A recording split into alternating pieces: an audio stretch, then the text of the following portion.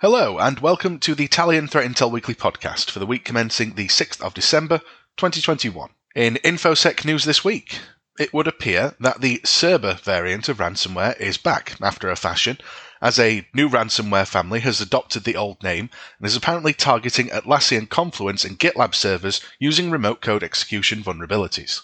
As ransomware began picking up pace in 2016, a new Cerber ransomware operation emerged which quickly became one of the most prolific gangs at the time.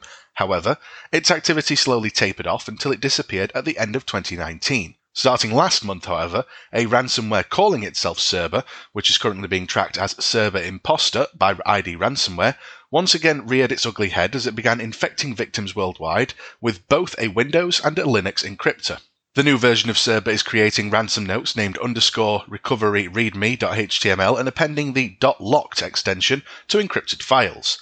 From the victims seen by various outlets, the new Cerber ransomware gang is demanding ransoms ranging from $1,000 to $3,000, a rather paltry amount compared to the ransoms of the past.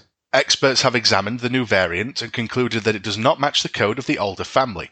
In particular, the new version uses the Crypto++ library, while the older variant used Windows Crypto API libraries. These code differences, and the fact that the original Cerber did not have a Linux variant, leads us to believe that a new threat actor has adopted the name, ransom note, and Tor payment site, and it is not the original operation.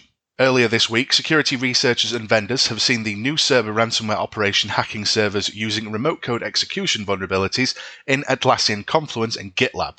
A few researchers and online outlets have obtained a sample of the new Cerber ransomware, which shows this new strain specifically targeting the Atlassian Confluence folders, application data, Confluence, and backups.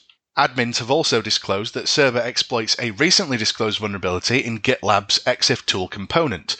These vulnerabilities are tracked as CVE 2021-26084 for the Confluence vulnerability and CVE 2021-22205 for the GitLab vulnerability respectively. Both of these can be exploited remotely without authentication. Additionally, both vulnerabilities have publicly disclosed proof-of-concept exploits, allowing attackers to breach servers rather easily. A report released earlier this week by Tencent shows that attacks deploying a new Cerber ransomware are mostly targeting the United States, Germany, and China, although the previous version of Cerber excluded targets in the CIS, or Commonwealth of Independent States. Tencent's telemetry data from the recent attacks shows otherwise. Furthermore, outlets have also independently confirmed multiple victims in Russia, indicating that these threat actors are indiscriminate in who they target. At this time, as is common best practice, the best approach to protect against this new variant of Cerber would be to apply all of the available security updates for Atlassian Confluence and GitLab. However, as more servers are patched, we should expect the threat actors to target other vulnerabilities to breach servers in the near future. As mentioned last week, the rapid spread of Emotet via TrickBot and its behaviour since the malware resurfaced last month could signal that a spate of ransomware attacks are on the way, spurring researchers to warn organisations to buckle up and prepare. In mid-November, a team of researchers from Cryptolamus, GData, and Advanced Intel revealed that they had observed the TrickBot Trojan launching what appears to be a new loader for the notorious Emotet, which has been called the world's most dangerous strain of malware. Now Emotet has been observed directly installing Cobalt Strike beacons on infected devices, warned Cryptolamus. This behaviour can give threat actors direct access to install ransomware on target systems. No TrickBot or other intermediate garbage, straight to CS and lateral movement to DCs or critical parts of the network. This needs to be paid attention to and you need to prepare. Earlier in the week, Checkpoint also published a report which warned of imminent ransomware attacks due to the new TrickBot dropping Emotet samples, especially given TrickBot has amassed 140,000 victims across 149 countries in the past 10 months. Researchers have spotted 223 different TrickBot campaigns in the last 6 months, with targets in government, finance, and manufacturing, with the geographic regions of Portugal and the United States topping the list. While the fact that 129 of these 223 campaigns stopped their activity in July may seem to indicate that TrickBot activity has dropped in scale, it has not, according to researchers. Combined with all the other facts, we can conclude that this is quite the opposite.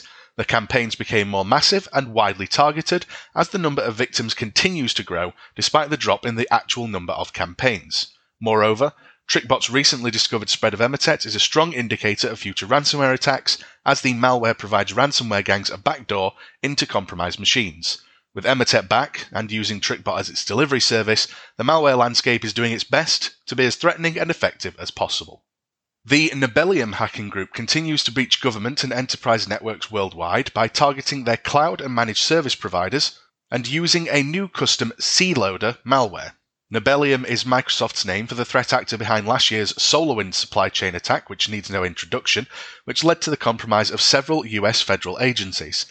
This group is believed to be the hacking division of the Russian Foreign Intelligence Service, or SVR, commonly known as APT-29, the Dukes, or Cozy Bear. While Nibelium is an advanced hacking group using custom malware and tools, they still do leave traces of activity which researchers can use to analyze their attacks.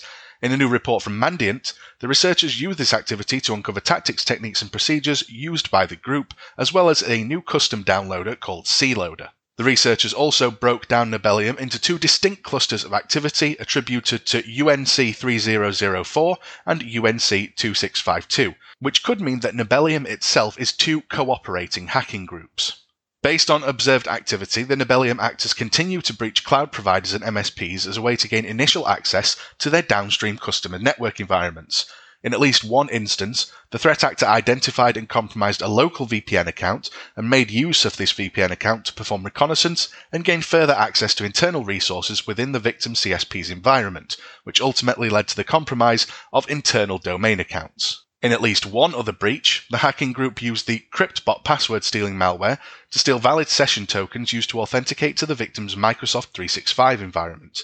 It is noteworthy that Nibelium compromises multiple accounts within a single environment, using each of them for separate functions, thus not risking the entire operation in the case of the exposure of a single account. Threat actors leveraged compromised privilege accounts and used SMB, remote WMI, remote scheduled task registration, and PowerShell to execute commands within this victim environment, according to the report. The threat actor used protocols mainly to perform reconnaissance, distribute beacons, namely Cobalt Strike, around the network, as well as run native Windows commands for credential harvesting. During these campaigns, a new downloader was discovered called C-Loader, written in C and supporting the execution of shellcode payloads directly in memory. The malware is heavily obfuscated and mixes calls to the Windows API with large blocks of junk code to evade detection by security software. The custom C-Loader downloader is installed directly by Cobalt Strike and does not include persistence to allow it to automatically run when Windows is started. Nibelium has used numerous custom malware strains in the past, specifically during the SolarWinds attacks and in a phishing attack against the United States Agency for International Development.